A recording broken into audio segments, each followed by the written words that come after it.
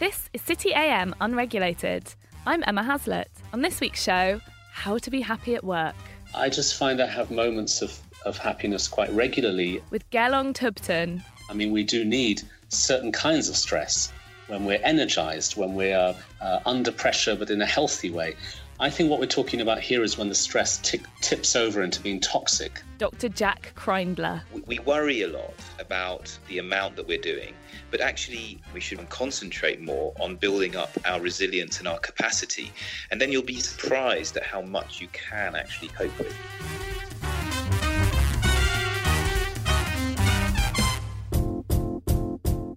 Hello and welcome to City AM Unregulated, where this week we feel like a room without a roof because we are talking about happiness. We are joined by Gelong Thubten. For those of you who don't know, Gelong translates as monk, and he's worked with the likes of Google to calm its workforce down. We're also joined by Dr Jack Kreindler, the serial entrepreneur and the founder of the Centre for Health and Human Performance, which essentially mixes spa, medicine and physiology. Sounds pretty chilled. So guys, tell me, how can you be happy at work? Thubten.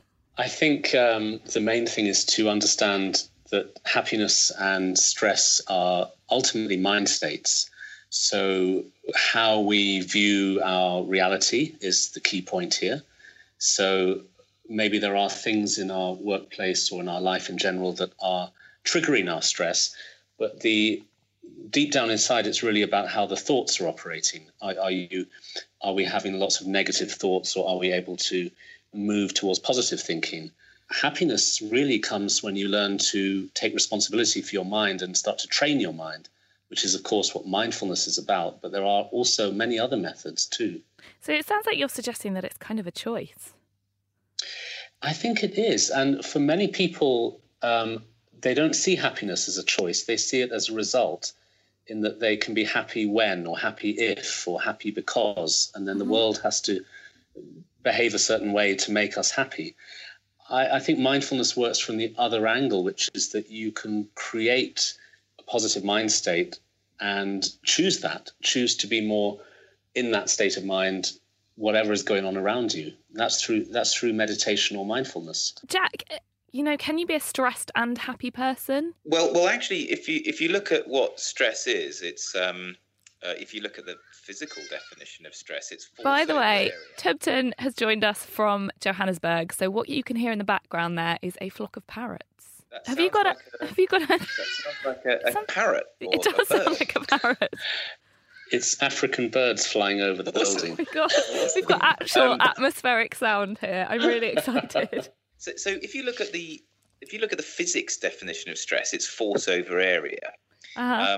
And it's an interesting thing. So what is force? It's the pressure that's imposed on us, and the area across which it's distributed then is how much stress is created. So if you imagine taking something like a ruler, like a metal ruler, and you put it over the edge of a table and you push down on it, if lots of the ruler is spread out over the table, there's not a lot of stress on the ruler, and if there's not a lot that it's spread over, then obviously there's an awful lot more stress. And it's exactly the same thing for physiologically for us. We can physiologically stress ourselves or mentally stress ourselves, but if we've got people to share that load with, and time to share that load with, and capability, resilience, of which mindfulness is an extremely powerful way of building resilience to stress. We know that not only through thousands of years of doing it, but also through scientific study as well. More recently, then actually you can manage an awful lot more stress. So stress is actually a very important thing for us. If we don't stress ourselves physiologically and mentally, unfortunately, we don't adapt. If you take mountaineers, like that's my area of specialty in medicine is high altitude medicine. If you don't stress the body, if you don't into an area where it's experiencing low levels of oxygen, it won't develop the resilience and adapt and acclimatize to that level and improve performance to match the load. So, and also work in general and the stresses that come from it are really, really important for us to adapt and grow and learn. Without it, it's not such a good situation. So I wouldn't veer away from stress. What you need to veer away from is where you don't spread it across enough area, where you haven't got enough mental and physical resilience to cope with it, and you don't have enough time and colleagues and capacity to be able to cope with it. So I'm sitting at work, I'm having a stressful day, some of my team are sassing me. What can I learn from rock climbers and from mountaineers? Don't fall off is one kind of quite handy one. From my perspective, it's the closest that I get to mindfulness, actually. It's unfortunately lots of stimulus still around, but when I'm rock climbing, having that focus is actually the point in my life of the greatest sort of focus and mindfulness, and not allowing other things to distract me and get in the way of what I need to be doing or thinking. Thubten, I mean, we just talked about mindfulness there. It seems to have become such a huge thing in Western culture so very fast. Why is that? I think it's probably because of the scientific research. So now there's been so much data around how it helps brain activity, how it reduces cortisol levels. The scientific evidence has made it hugely popular because, as we know now, if science says something works, that's the sort of stamp of approval. And also, I think the other reason it's become so popular is because the language in which it's taught nowadays is completely non-religious. Mm-hmm. And up until that time, if you wanted to meditate, you had to go to a Buddhist center or some kind of spiritual community. And now it's a real secular path. Anyone can do it. The language of mindfulness has made it more open. I mean, even the name isn't very religious, is it? It sounds almost quite scientific. Yeah, I mean, to be honest, the word mindfulness has been used in Buddhism for centuries, but it's just the way it's used now makes it so clear that you don't have to join a religious organization. I myself am a Buddhist monk, but when I go into, for example, corporate situations and teach mindfulness, I explain that from the moment I walk in the door, that I'm not there to convert them to religion. It's about training the brain. And that kind of approach is really, really popular with people. I mean, you've worked with the likes of Google UK. What kind of stresses do you see in places like that? And what do you recommend to solve it? I work with quite a few different, quite fast-paced companies, such as technology companies, and also law firms and doctors and people who are really in the front lines of stress. And I try and teach them simple mindfulness techniques that they can practice every morning, but also very sort of quick methods they can apply throughout the day, almost like having micro moments of mindfulness throughout the day in order to connect yourself to the present moment, ground yourself, get yourself out of that cortisol spike and back into a balanced place. And how do you do that? Give us a little bit of a hint. Well, supposing you're sitting behind your desk and you're starting to feel overwhelmed and it's all getting too much for you, or you've just got that kind of low-lying sense of pressure, you can just take yourself out of those thoughts and put yourself into the present moment by, for example, focusing on your feet touching the floor. You feel the ground under your feet, or you become aware of the chair underneath you. You're sitting in this chair and you can feel it underneath you. You might even become aware of your own breathing without necessarily changing your breathing. I mean, these simple methods just put you into that present moment and help to enhance mental clarity. And when you are focusing on your senses like that, your brain can't be going into a cortisol overload at the same time. It's one or the other. So you're literally diverting into a more positive state of mind.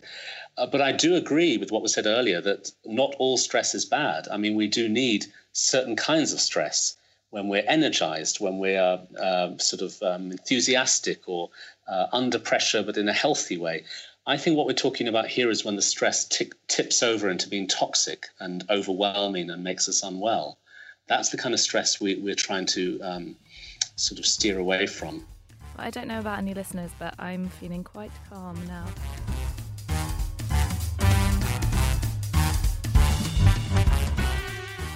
Oh, hey, you know what else would make us happy? Head to our iTunes feed and give us a rating and review on the podcast store. Seriously, do it now. The whole podcast is professional development, so it's basically work anyway. Speaking of which, let's get back to being happier there rather than having to escape it in a podcast.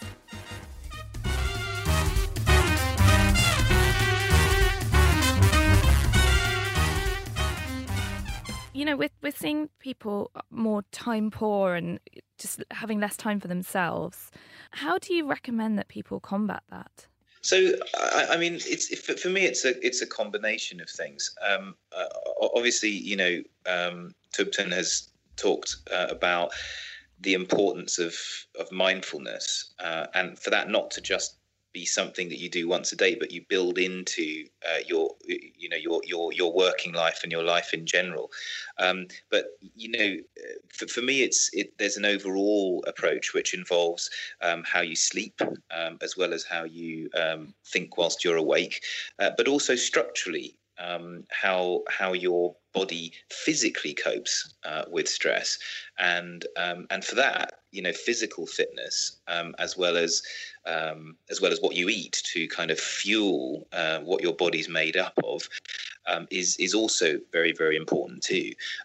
Those are things that also need to be built in to life, which can take time, which is the paradox, but it's always a worthwhile investment. My view is that actually we worry a lot about the amount that we're doing, but actually we shouldn't worry so much about the amount we're doing. We should worry more, concentrate more on building up our resilience and our capacity, and then you'll be surprised at how much you can actually cope with.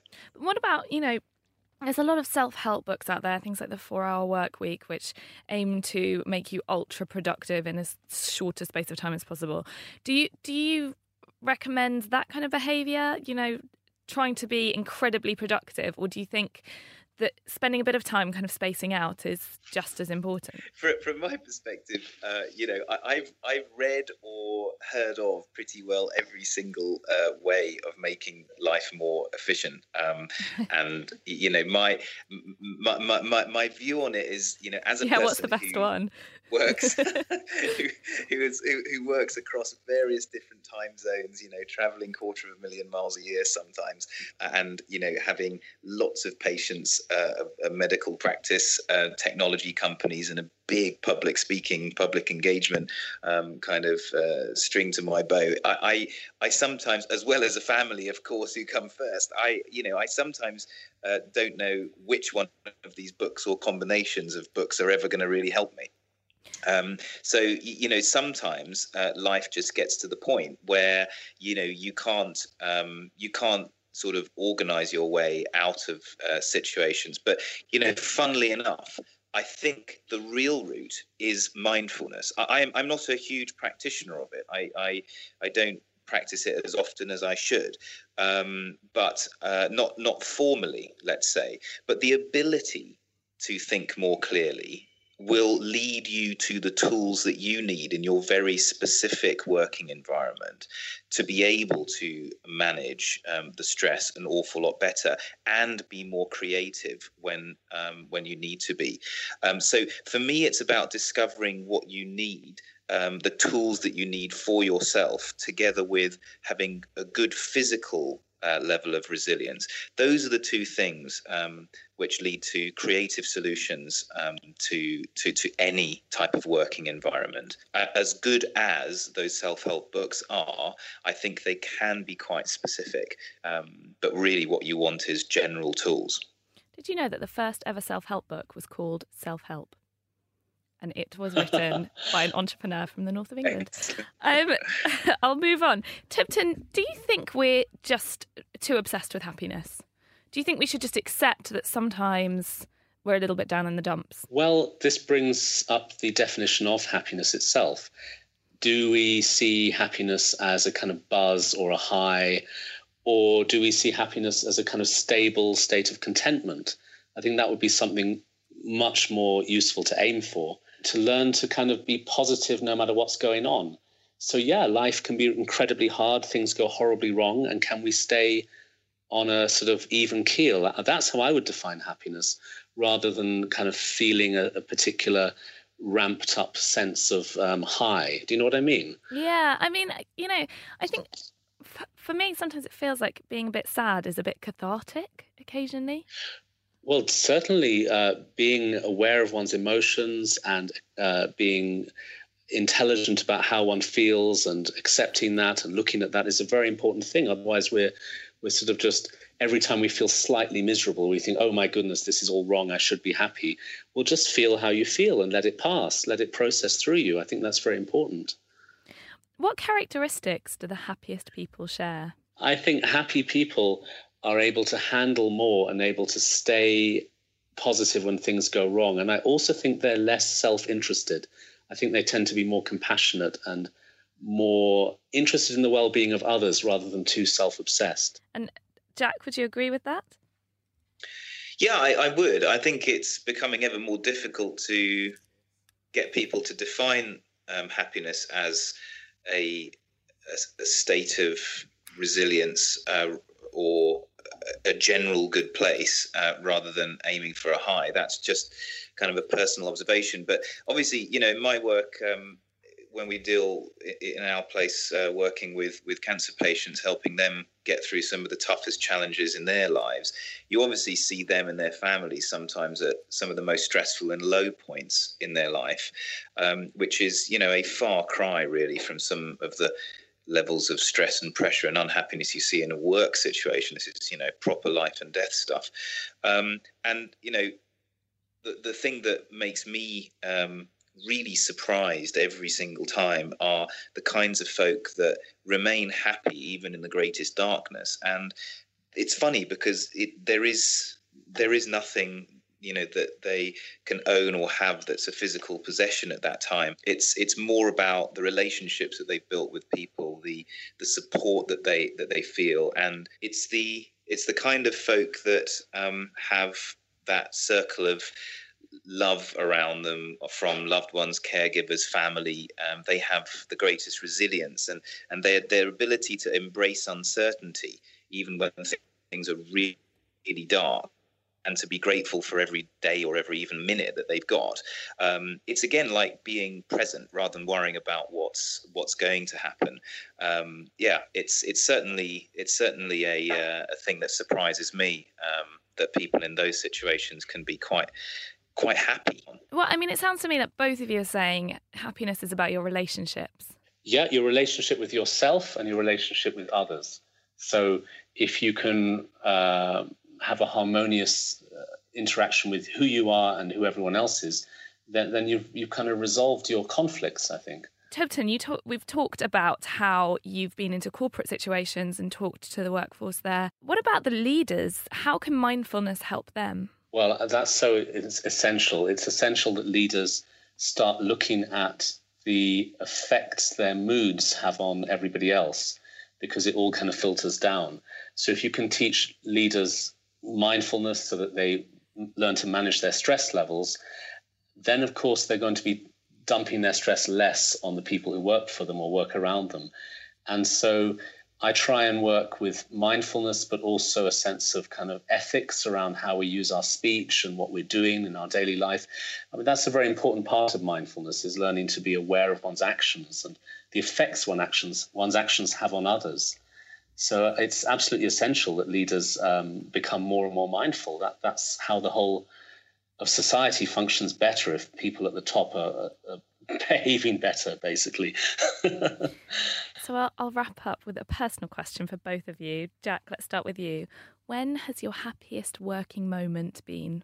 Probably at the top of Mount Kilimanjaro in 2008, where we took 20 or so people, half of whom were disabled and half of whom were able-bodied and minded, to achieve something where they worked together, despite the odds, achieved something quite extraordinary. But it wasn't getting to the top that was the really great thing. It was seeing how people work together to concentrate on the goal at hand and get each other psychologically and physically to a place they'd never been before. And that was great. Sounds like a tough job, but someone had to do it. Thubten, what about you? It's hard for me to pinpoint a single event, because I just find I have moments of happiness quite regularly, and I'm just enjoying being able to try and help others transform their lives. And I'm in so many different situations doing that. it's hard to pinpoint one particular moment. I try to just live each day the best I can. And a big part of mindfulness is to let go of the past and not worry about the future, but be in the here and now. And you can be happy just standing on a train or on the London Underground, unable to get a seat. But if you're in a mindful state, you feel great. So it's a sort of ongoing thing rather than peaks and particular events. Well, I think we've solved the key to happiness. That's really great. Thanks, guys. Now let's write a self-help book. Yeah, exactly. We will call it Self-Help 2. Gelong Thubten and Dr Jack Kreindler, thank you very much for joining us. Thank you so much. That's great.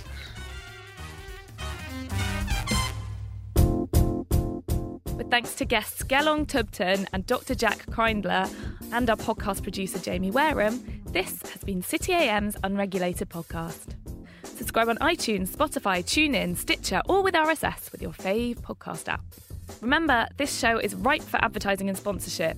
Email advertising@audioboom.com to find out how you can hear your brand right here. And this week's Twitter conversation. Tweet me @EmmaHaslett, that's with 2 T's, with a GIF inspired by this week's discussion that shows us just how happy you are at work right now. You're welcome.